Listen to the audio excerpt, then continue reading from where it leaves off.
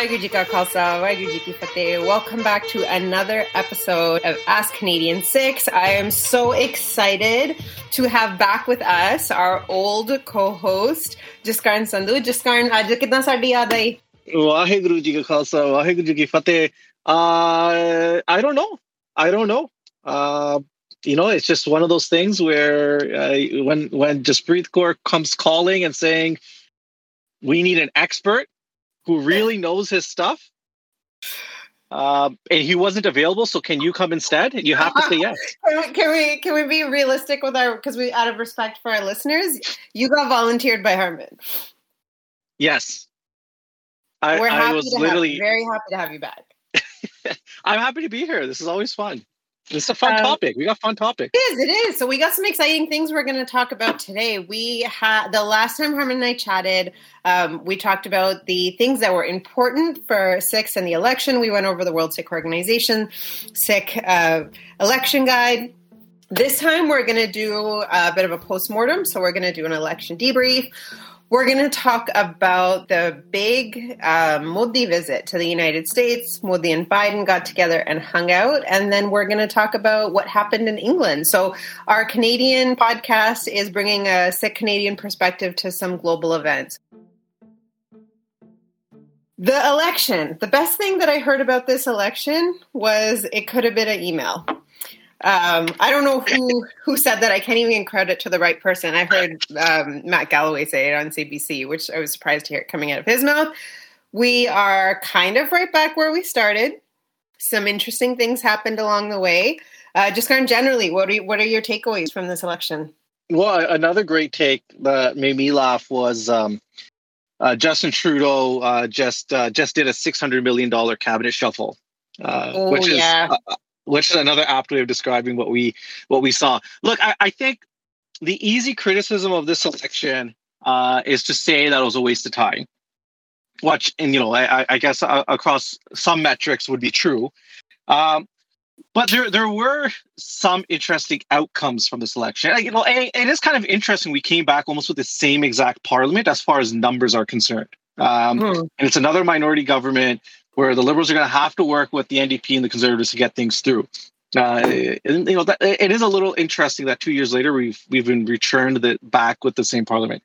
But you also saw some significant changes, right? In Alberta, more than other places, I think we finally have 2 MPs from the governing party. So before this, the governing Liberals, were totally boxed out from the West. And had no representation. Now they got 2 MPs. One of them is George Jahal, whose father was, for the folks in the WSO universe that know this, his father was one of the original kind of founding members of the World Sikh Organization. So a bit of a Sikh advocacy legacy there in the George Jahal family. I'm sure we can talk about some other things about George Jahal, but George is a good guy. And I'm excited to see him in Parliament. And you've seen a lot of other folks come back. You see Sajjan come back, Randeep Sarai, Sukh Dhaliwal. In Brampton, you saw all the MPs from Brampton return.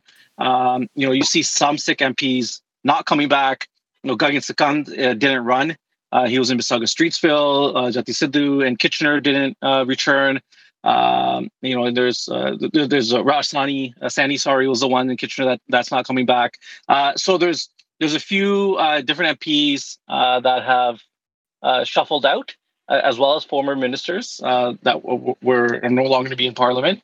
So there's been interesting outcomes, even though, at a macro level, this is more or less the same Parliament.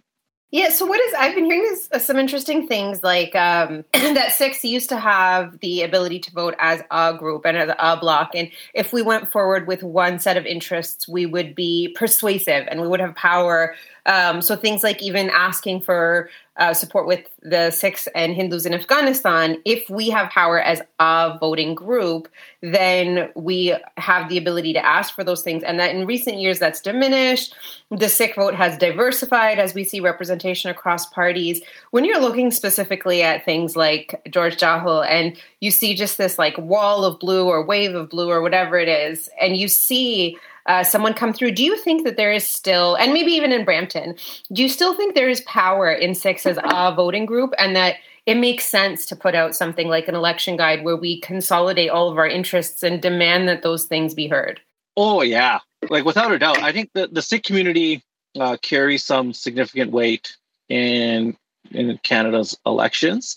Now, I'll put an asterisk beside that, and that I think a lot of voting behaviors tend to match, regional or provincial or even national trends, because at the end of the day, the Sikhs are concerned about a lot of the issues that every Canadians are, right? Economy, jobs, healthcare, like those things don't change just because you're Sikh. But there's a lot of different specific kind of issues to the Sikh community that are important, and there's an expectation, at least, that the representatives we send to Ottawa will speak on those issues, irrespective of their party.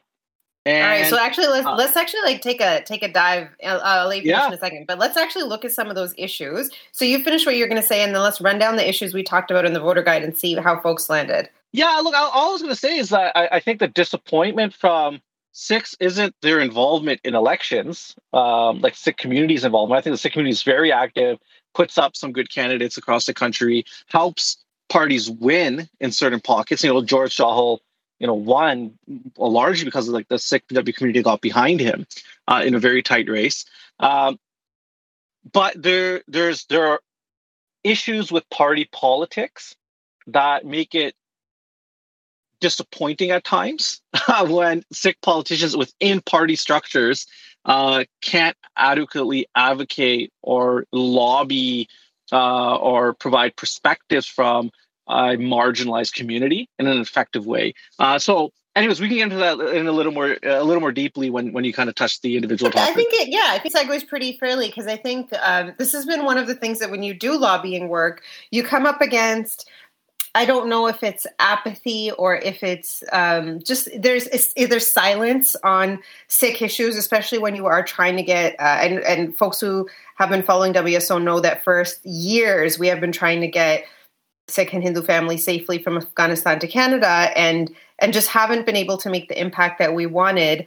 When you look at Sikh MPs, it can look like, well, they didn't do anything bad or wrong for the Sikh community, and that's a fair. I think for some of them, that's a fair thing to say. And it's really difficult to explain that it's the absence of action that kind of hurts when you're trying to And I've said this before, we know the names of the people we were trying to get out of Afghanistan. We know their stories. We talk to them, and to just not have that kind of voice is really difficult. So let's start with that one. So in our voter guide, we talked about Sikhs in Afghanistan. What did you see during the election? Were you surprised? Were you not surprised? Yeah, I think the preamble to this just quickly would be to the first point of that question is that, sometimes, the Sikh community MPs from the Sikh community will say things like, well, this is just such a niche issue, or this is not an issue that anyone kind of comes to us and complains about. So therefore, we can't do much on it. And yes, I think there is a certain onus on the community to raise issues, but there's also the onus on these Sikh politicians to make things issues, right? Like part of the reason why you're there is to progressively and proactively lead on issues that are important to the community, right? To bring that perspective, irrespective of whether the mainstream or others are making an issue, right? So that's kind of a cop-out that comes from our Sikh politicians, where they're kind of pushing the onus off of themselves to help make things as important as they should be. So on the Afghan Sikh issue, I think the frustration from the Sikh community has been, in particular from the WSO, is that we've been, advocating on this issue since 2016. And that's like a conservative estimate. The advocacy on this actually started before that. But 2016 is when it kind of became more formal. And you had like delegations at committees, and there was a lot of activity and movement. And there was a joint letter, a bipartisan joint letter signed by MPs from across the aisles, except for the Liberal Party, advocating for a special program to bring Sikhs and Hindus over and expedite their the paperwork, or even do a direct evacuation of those still left in Afghanistan, and expedite the paperwork of those outside of Afghanistan, places like India, where it's been pretty clear to us that there's been a lot of feet dragging on that file. And those are different reasons for that. One was just a political will to get it done, and the political capital to get it done was not being readily spent by politicians that had the ability to do so. Part of it was this fear of, we don't want to offend the Afghan government. It's a democracy, it's a pluralistic democracy. And, even though we knew better than that, like ISIS, Taliban, and others were moving freely within that country for a good chunk of time. And so, there's a lot of eye rolling, I think, from folks who've been watching the Afghan SIC file that, intelligence never saw the Taliban taking over so quickly. It's so hard to hear. It's so frustrating to hear. Like, yeah, we didn't see this coming. We didn't see this coming. And these are people with like top levels of intelligence saying we didn't see it coming. And we're sitting here with like Google and WhatsApp saying we've been telling you for years, and we could see it coming. But yeah, very literally frustrating. All you need for effective intelligence is WhatsApp. Yeah. But WSO has switched over to Signal, but back then, 100%. No, but like we had a good understanding of what was going on the ground. We had a good understanding of the issues that we were facing as a community on the ground, and our ask was very crystallized, right? Like we had a very crystal clear ask of, again, expedite for those outside, direct evacuate for those still inside who can't get out. And the community was willing to privately sponsor. The community was willing to do all the work to get them out and to protect them and get them on their feet and help them settle in Canada. And the answer we got from politicians a lot was like, yeah, we're working on it. And fast forward, 5-6 years later, oh man, we were caught off guard. And it's really frustrating to hear that as a community, because, this was made very clear. Now, when the Canadian government, right before the election was called, announced this 20,000 person program, a lot of the details were not very clear. And, we realized afterwards, this didn't involve any sort of direct evacuation for those stuck. So these Afghan SICs had to get out on their own. Many of them have not. They have not been able to get out. They're still in Afghanistan. And that for those outside of Afghanistan, they'll be expediting the paperwork, but there's still a lot of a lack of clarity around, how many people can we get on that? How many people does that apply to? Because there's a large Afghan SIC community in Delhi. Do you think it was as big of an election issue as it could have been? Yeah, the Afghan SIC file in particular was, I don't want to say crowded out, because it was mentioned to a certain degree, and mainstream did cover it to a certain degree. Balpreet was quoted, I think, on stuff. I was on TV of talking about it here and there, and I think there was some interest to kind of understand the persecuted religious minority angle here, and not just how do we save the Afghans that supported military operations. And for the first week of this election, the Afghan file was the predominant issue on the campaign trail. And it was one of the reasons why Trudeau, even though he was hoping, they really believe that they were going to get a majority government by calling this thing. Yeah. And I think one of the reasons Can we talk about, though, like in terms of things on our list that we wanted, Bill 21 made a splash. I'm not sure that it made the splash that we wanted it to. But we see in the English language debate, they bring up the question and they talk about the impact of Bill 21. And then it becomes, Justin Trudeau's losing sleep over how could you even ask if there's discrimination in Bill 21. And Bill 21 bans the wearing of overt religious symbols for public employees in Quebec. So it is like, by its very nature, it's discriminatory. And World Sikh Organization has been working on a legal challenge. There was a lot of, the conservative leader and the liberal leader both were like, the question wasn't appropriate. WSO actually made quite a bit of impact, I think, on getting that question onto people's radars and in being able to respond to it. But then there was some speculation that it actually strengthened the position of the bloc, having that question there. So what do you make in general about how much emphasis we put on Bill 21? And specifically, how do you think that question landed in the English debate? Yeah, okay, I'll start with the issue.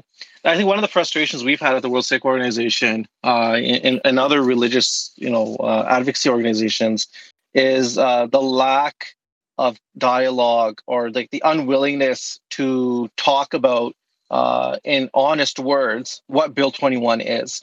And all three parties, including the NDP for some reason, believe they had a shot in Quebec.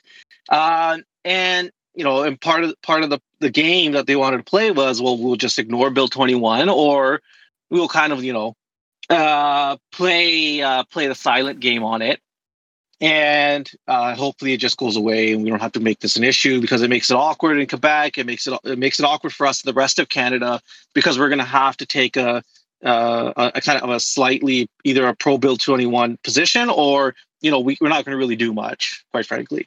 And so that's always been a frustration for us, and then the frustration on mainstream media, who actually has over the years and over the last few months started to pick up on the Bill 21 equation a little bit more.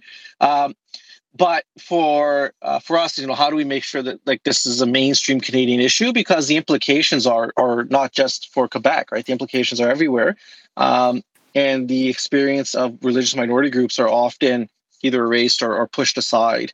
And so when that question gets asked by Sashi Kurl in the English debate, she does a good job of qualifying the question appropriately, so that Quebec, there's examples of where folks, political leaders of Quebec, are dismissive of or not particularly honest of the issues of systemic racism or discrimination in Quebec. And that connecting that to the fact that the Quebec politicians and quite frankly large swaths of Quebec's population support what is quite frankly a discriminatory piece of legislation, Bill 21. To the extent that in my college classes, when I teach how systemic discrimination works, I use the example of Bill 21. So when I try and say it's not necessarily one person has to be discriminatory, it's in systems, policies, procedures, and practices. That's my go-to example. And the leaders of our country, maybe they need to come to my college classroom because they didn't. Well, the leaders of this country are offended by your lesson plan. Offended. They're losing sleep. How dare we ask? They expect you and your post-secondary institution, what you work at, be a good immigrant. Stay silent. Yeah. Don't ask questions. When we take away your rights, don't ask questions. Apologize. Yeah. Apologize immediately, please. That premise was offensive to me. So this has this question. There's this little back and forth. The leaders all stay silent on the stage because they know Sachi's right. This thing is discriminatory. Quebec needs to come to terms. Quebec's political leadership needs to come to terms with issues of racism, discrimination, systemic racism in Quebec and elsewhere. But this question is about Bill 21, and that's Quebec. Afterwards, when they start realizing that Quebec is upset about this question because they got rightfully called out on a national stage, it's put aside the fact that you can't speak on. Put aside the fact that you're not willing to speak on the issue of Bill 21 truthfully. You're gonna ask the debate consortium and Sachi Kurl to apologize for questions who premise the question on the fact that Bill 21 is discriminatory, and that's what I found incredibly offensive. Is the cowardice of our federal parties and the leadership and respond to that question. And instead of using it as an opportunity to really talk about the issues of discrimination and racism that is anchored within Bill 21, they instead pivoted, gaslit everyone, and then said, you guys need to apologize for asking the question about racism. So then it becomes that a question that premises itself on the truth that there's racism in this bill is more offensive than the bill, which is actually racist. And I think if there's a great example of how in Canada we do a terrible job of discussing these issues, I don't think there's anything better than the one we just saw over this election campaign. And NCCM called out the federal parties, WSO called out the parties, others called out the National Canadian Council of Muslims. Yes, everyone called out these guys. And then one of the kind of debate from the other side was, well, look at the rest of Canada. They don't understand Quebec. It's we have Quebec members in our organization, okay? Our VP Quebec literally is living in exile in British Columbia because she can't work in this damn province because of a racist Bill 21. And it's so frustrating, because I don't know. I'm pretty sure that's a definition of gaslighting someone. Oh yeah, totally. And deflecting in kind of this outrageous way. And then the other side of it too is those folks that were like, oh, as part of a racialized, members of racialized communities, BIPOC communities within Quebec, asking like this questions like this. Well, now look, now everyone in Quebec is talking about Bill 21. This doesn't help like BIPOC people. It's like, look, I get it.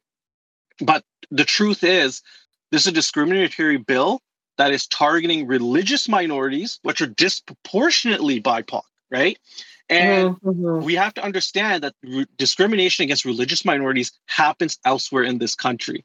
And I'm sorry, as a Sikh Canadian, even though I don't live in Quebec, what is happening to my Sikh brothers and sisters in Quebec is equally as worrisome to me as it is for those in Quebec, because those type of discriminatory policies have been fought coast to coast in this country, and they continue to be fought coast to coast in this country. And so I think we kind of, some folks in the Canadian dialogue post-debate, where they're just all caught up in the premise of this question, whether it was appropriate or not, really missed the forest for the trees. And it was such a frustrating process to kind of witness and see. And it was really problematic because we did a disservice to the question that was appropriately premised by Sachi Curl during that debate, and instead deflected and gaslit everyone. All right, so we are going to finish this election debrief on a positive note. And the question I thought of was, what is something you are hopeful from Sikh members of parliament moving forward? So we have this $600 million cabinet shuffle, frame it however you will. What is one thing that you're like excited about or hopeful about? I don't know. I don't have hope anymore. You're too jaded. You've been doing this too long. You know what I have hope in? I have hope in the Sikh community to continue to hold our elected officials accountable, because that's the only way this works. And, electing Sikh members of parliament is important. It's a useful exercise. Should we be spending maybe a little less resources on politics and a little bit more resources on organizational and institution building? Yes. But sending people to parliament is still an important part of us, doing or being part of the conversations in this country. But once Sikh members of parliament enter a party system, we have now seen pretty consistently that party politics will trump community concerns. Yeah. And the only time that community concerns trump party politics is when the community mobilizes and advocates unapologetically and fearlessly when the time is appropriate. When, for example, the Public Safety Terror Report, Save Afghan Sikhs, Ask Canadian Sikhs. Like, there's so many different examples of where this has happened and when it happened at an appropriate time. That I think set a very important precedent and a reminder for us that we can never take things for granted. And it doesn't matter if we have 10, 15, 20 Sikh MPs. At the end of the day, the community organizing and fighting for its own rights is what's going to get results.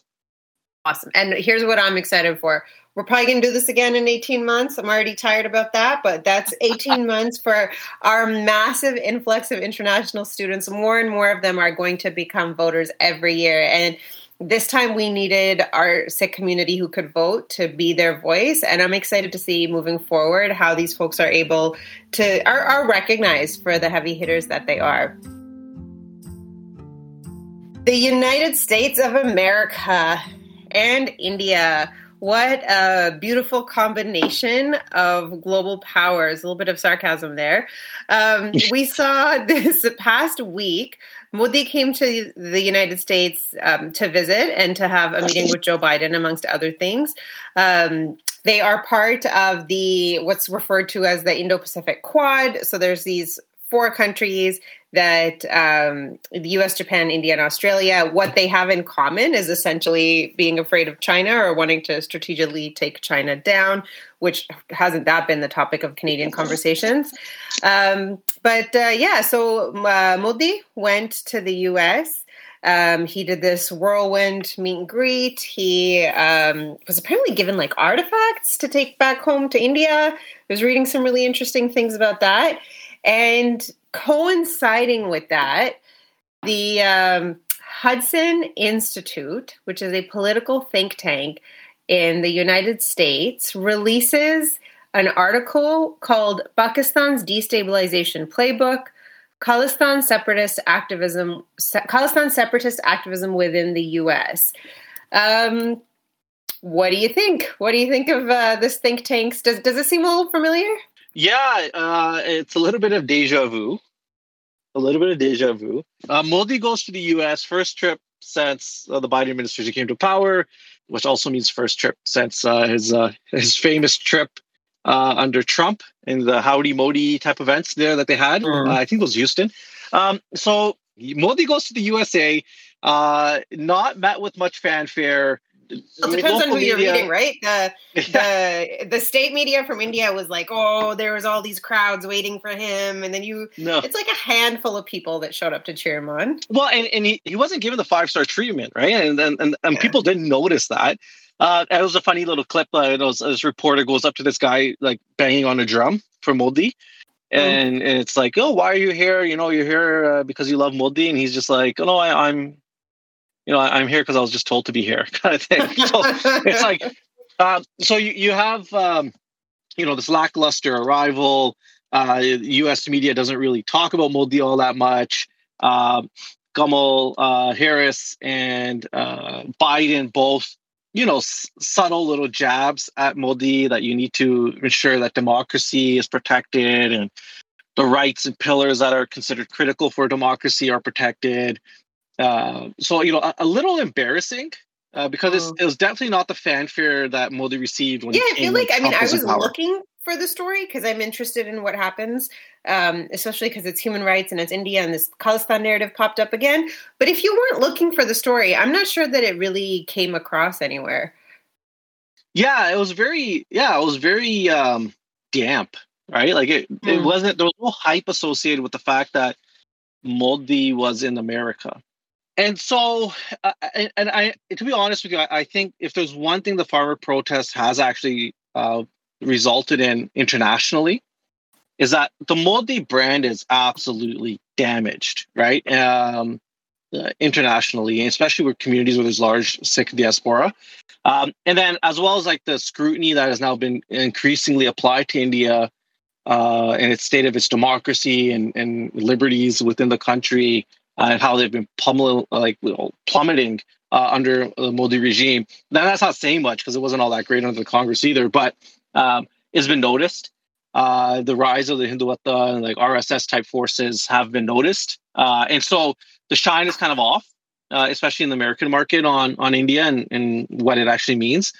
But there is, as far as like America's like foreign policy objectives go, a value in keeping India close.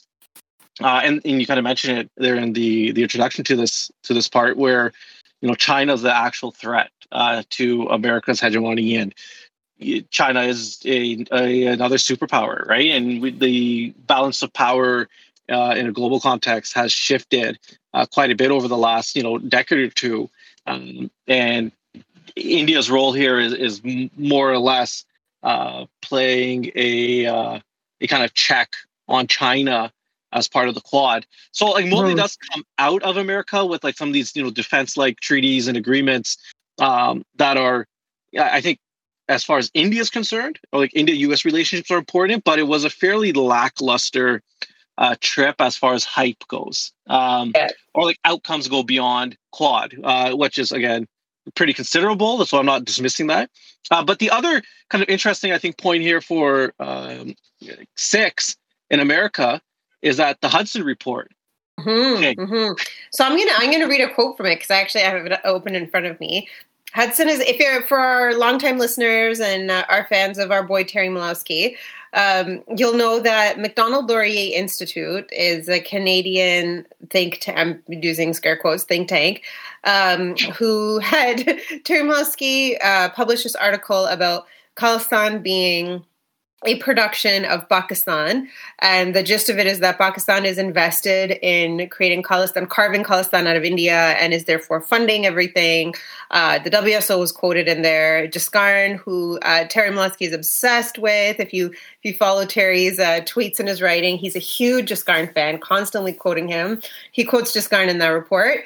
And then this report comes out right before Modi visits the U.S. and this is where Terry's words, and in a response to Terry's original report, a lot of Sikh scholars came out, and you can look it up on Sikh Scholars' Response, and they actually said, like, this is completely, there was no fact checking, there was no like basic editing, the cover of the report was plagiarized, like there's the people who wrote the foreword, Ujjwal Dosanjh and Shavloy Majumdar, are like quoting themselves, they're lifting their own words from another work.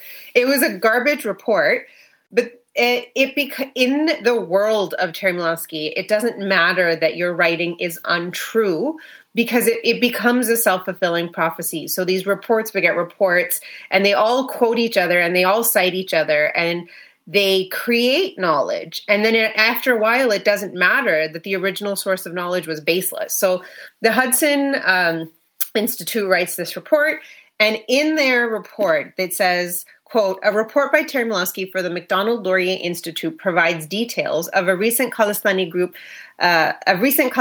activities in Canada. To produce a similar report for the U.S., Hudson Institute's South and Central Asia program assembled a group of South Asia experts to evaluate the 55 interlinked Kashmiri and Khalistani groups currently operating within the United States. So they stayed up front. We're doing this because Terry did it.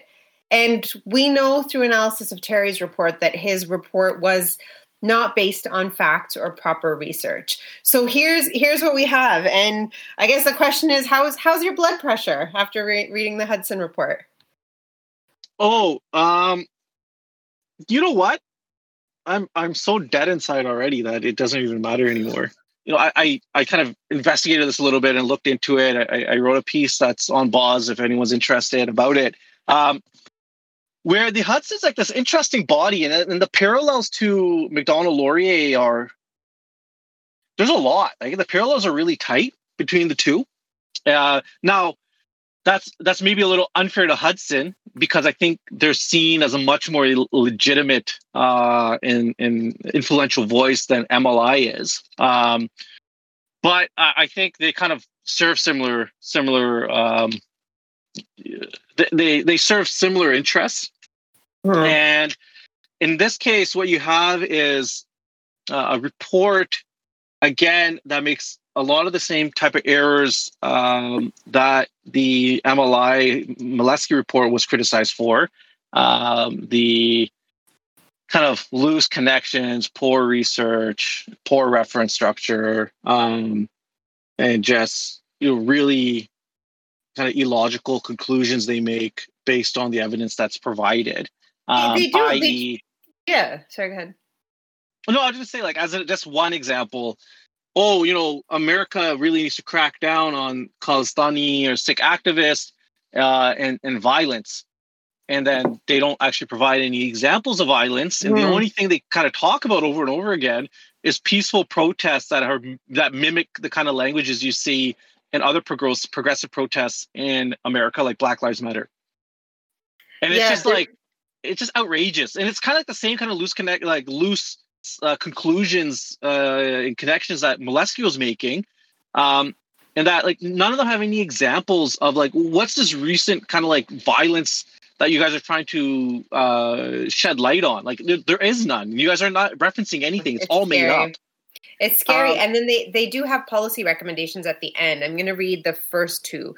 So 1, to include all groups responsible for terrorist attacks in India in its list of designated global terrorist groups. And then 2, designate as terrorists the various individuals that India and U.S. intelligence and law enforcement have established as being connected to designated terrorist entities. So again, if you're listening to our podcast, we've explained how exchanging intelligence between Canada and India has led to India planting false intelligence in Canada, sending CSIS RCMP on wild goose chases. It's all to discredit the Sikh community. And again, Justin Trudeau, when he went on his India trip, he started this bilateral intelligence sharing again. And historically, it has made us unsafe in Canada. And it has essentially allowed India to dictate how we are framed in our own country, where we are not doing anything illegal, and cut to 2 seconds later, we were on the terror report. This is proposing the same thing, that essentially India will get to decide who is a terrorist, that list will be shared, and that both countries and their shared intelligence will decide who are terrorists, and then the proper actions will be taken. So what that could mean is what it has meant in Canada, which is that anyone who asks for Khalistan, which is not a terrorist action, which is not illegal, anyone who asks for the right to self-determination, anyone who threatens the quote-unquote sovereignty of India will be considered a terrorist. And I think that kind of subtle policy recommendation showing up at the end of a report can actually have very dangerous repercussions. Oh, yeah, for sure. And I think that's one of the things that's frustrating about all of this is the timing. And it was done obviously with the Modi trip in mind. And it's India using, in this case, both Sikh activism and Kashmiri activism, totally legitimate activism, to kind of drum up a suspicion that it's being done in cahoots with China and Pakistan. So therefore, not only just stripping away the agency of these communities to kind of protest or share their grievances with the Indian state, but then it's being used as a sword to push America into a more hawkish position against China and Pakistan. So to serve the foreign affair geopolitical objectives of India. And so essentially they're trying to dress up Sikhs and Kashmiris as these boogeymen to demonize otherwise legitimate forms of political protest on issues like Khalistan or human rights advocacy or whatever it may be, in order to achieve other goals, right? And what's the cost of all that? It's the hard-earned reputation of the Sikh community. It's the kind of misinformation, actually disinformation that is spread about our legitimate grievances and our rights that we will continue to fight for. And it casts clouds of suspicion on all forms of activism in the Sikh community, right? And that report does name drop totally legitimate mainstream Sikh organizations as well, right? Like it name drops Sikh Coalition, it name drops Khalsa Aid. I think it name drops Jakarta as well, if I remember correctly. Like it name drops all these people, it stuffs them all into this report so as to create a narrative that, irrespective of what these organizations may claim to be fighting for, they need to all be treated for suspicion and be assumed to be tools of China and Pakistan, and that America needs to treat them this way if it actually has an interest to achieve its geopolitical goals that tend to align with India in putting China on check and to be more critical of Pakistan. And so it's a very devious play. And it comes at the cost of our people, which is really frustrating for us to watch. And I think, for us in Canada, at least, we see this and we kind of go like, oh, we've seen this dance before, right? Like we've seen this in action before. And for those in America, don't think this is just a nothing situation. And I'm not saying they are. But don't be dismissive of what you're seeing, because this has very long-term impacts, even if it's not incredibly obvious at first. Because there will be another report that cites the Hudson report, which cites the Molesky report, which cites a bunch of news stories and which cites a bunch of made-up Indian intelligence, which we've more than not saw in action in the West Midlands 3 case, which I think we're going to talk about in a bit. Where Indian intelligence is bad faith, it's made up. It's designed, again, for the same purpose of achieving a multitude of other goals, but also to continue demonizing and keeping a foot on Sikh activism. And it's all really dangerous. And that brings us right to our third topic for this episode, the West Midlands 3, and what an incredible story, and what mirror I felt like I was reading about Sikhs in Canada. It links so much to the Hudson report and the way that India is able to control Sikhs in other countries. And again, I know we've already plugged Baz News, but this is where I got most of my information on this story. So I'm going to be sharing stuff from the Baz article written by Mankamal Singh. So the British, he's a foreign secretary. Dominic Raab goes to India, and seconds later, there are terrorists in England again. And this mirrors so much Justin Trudeau having his disastrous India trip, coming back, and then us being labeled as terrorists. So Dominic Raab, former British Foreign Secretary, goes to India. He comes back, and then there are 3 family homes in the West Midlands that are raided with no new intelligence. And these people are being accused of participating in a murder in India, and there's a threatened extradition of them. There was actually quite a sound legal response. The Sikh community was mobilized. The people who people questioned the intelligence, the seeds that India was planting. I think when you look at examples of foreign interference, be it in Canada, be it in the United States, be it in England, the governments don't seem to be protecting the citizens of their own country, and they seem to be valuing the relationship between India and their country more so than their own citizens. Having something like an exchange of intelligence both ways and opening up those doors is a nod to India's power, is a token that you give them to say, we want to build a relationship with you. And essentially, the way I see it is that you're handing your citizens over and you're saying to India, yeah, we value you as a trade partner, and to show you that we value you, we're going to hand the Sikhs and their safety over to you. What did it feel like for you to see all of this go down with the West Midlands 3? Yeah, this is a pretty crazy story, and I think it touches upon, and it kind of nicely ties together everything we discussed.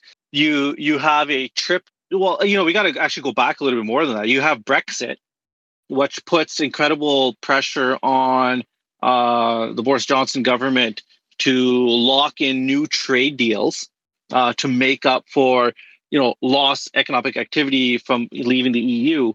And so one of the partners they look towards in kind of achieving that goal is India. And so you have a trip from Dominic Raab to India. He comes back almost immediately after coming back. These 3 Sikhs are arrested in a raid. And to your point, we've learned now that not on the basis of any new intelligence or evidence, right? And we can again speak from a Canadian experience where it's almost most definitely likely that there was pressure from India to make these arrests. Again, to demonize Sikh advocacy abroad and to continue to put pressure on the Sikh community both inside and outside India, but then also to achieve other foreign objectives, of demonizing Pakistan or positioning India as like the only bulwark against like aggression. But when we ended up on the terror report after Justin Trudeau's visit to India, there was no new evidence. It was citing the Air India bombing, and it feels exactly. It felt very similar to see this here, to be like, oh, it seems like it's that easy for someone in India to sit there and say those Khalistanis, they're trying to do something bad, and that our own governments will act against us. Yeah, and the mistake that's made is when we frame India as a liberal pluralistic democracy like the UK or like Canada. And that's a loaded term, and I know people can critique a lot of that, but that's at least how it's framed by mainstream actors or political actors. Well, India is a fellow pluralistic liberal democracy. Therefore, we could trust its institutions when they say these 6 are terrorists. Our intelligence reports say X, or intelligence reports say Y. And what we learn is that over time, the Sikh community mobilizes. There's a lot of pressure. They sign petitions. They're protesting. They hire very good lawyers to challenge and it's not a deportation order because these are actually British citizens. These are British passport holders that were being threatened with extradition to India for crimes they did not commit. And you could be like born and raised in England, and someone in India could say something, and your own government could send you on a plane to India. This is just record. This is like Canada. This is like Peel Police raiding your house and then raiding my house, arresting us for don't give them ideas. Crime we didn't commit, and you and I are like sitting in jail, like, holy shit, we're going to be extradited to India. We wouldn't last a minute in an India jail. I don't know, maybe not. Like, I'm not going to try to paint myself as some hero here. But like that's like, how nuts is that? So here's a unique feature of this case, right? And Jasveer Singh writes of Sikh PA wrote a piece on Boz where he kind of like breaks down other examples of where something like this has happened that's similar. But what's the outstanding piece of like newness to this case was that it was an attempt to extradite 3 British citizens that were born and raised in Britain, which is nuts that the British government under Priti Patel, who's the minister in charge, would sign the extradition order to allow that to happen. Like, how crazy is that? Yeah. And Priti Patel has connections with the RSS. She's very fond of the Modi Hindutva government. But anyways, that's a conversation for a different time. So these 3 men are in jail, and what we learned in court is the evidence that was provided by the Indian government, the evidence that was provided by Indian intelligence was just outright false, right? It was outright false. Mm-hmm. And the sad part is they should have always known that was outright false. And it was fabricated. These 3 lads were questioned beforehand, and there was nothing of that would consider them like suspicious actors for a murder in which they were not even in India at the time for. And so it was completely made up. And the fact that the UK government was ready to extradite them is what's absolutely frightening, because the precedent it set, again, not just for our Sikh brothers and sisters in the UK, but for our Sikh brothers and sisters across the world that advocate fearlessly on Sikh issues. It puts them all at jeopardy in the precedent it sets. And a lot of folks feel that the only reason the UK government went above and beyond to do this, aside from maybe personal fondness of Priti Patel with the Indian government, is, again, this pressure to close a trade deal with the Indian government. All right, so thank you for tuning in to another episode of Ask Canadian Sikhs. Thank you so much for coming back and doing this election debrief and talking through these topics with us. Jaskarn, this is, the common thread through everything seems to be foreign interference. So to our listeners, keep your eyes open, keep your ears open. Don't take anything for granted. Keep listening. Anything else you want to say to our listeners? And before you hop off, and maybe we'll hear from you again in 6 months. Yeah, hopefully 6 months or bust. All right. We will hear from you soon. And everyone, subscribe and listen to Boz News and the awesome Bontek reporting they're doing over there. And we'll catch you next time on the next episode of Ask Canadian Sikhs. Waheguru Ji Ka Khalsa. Waheguru Ji Ki Fateh.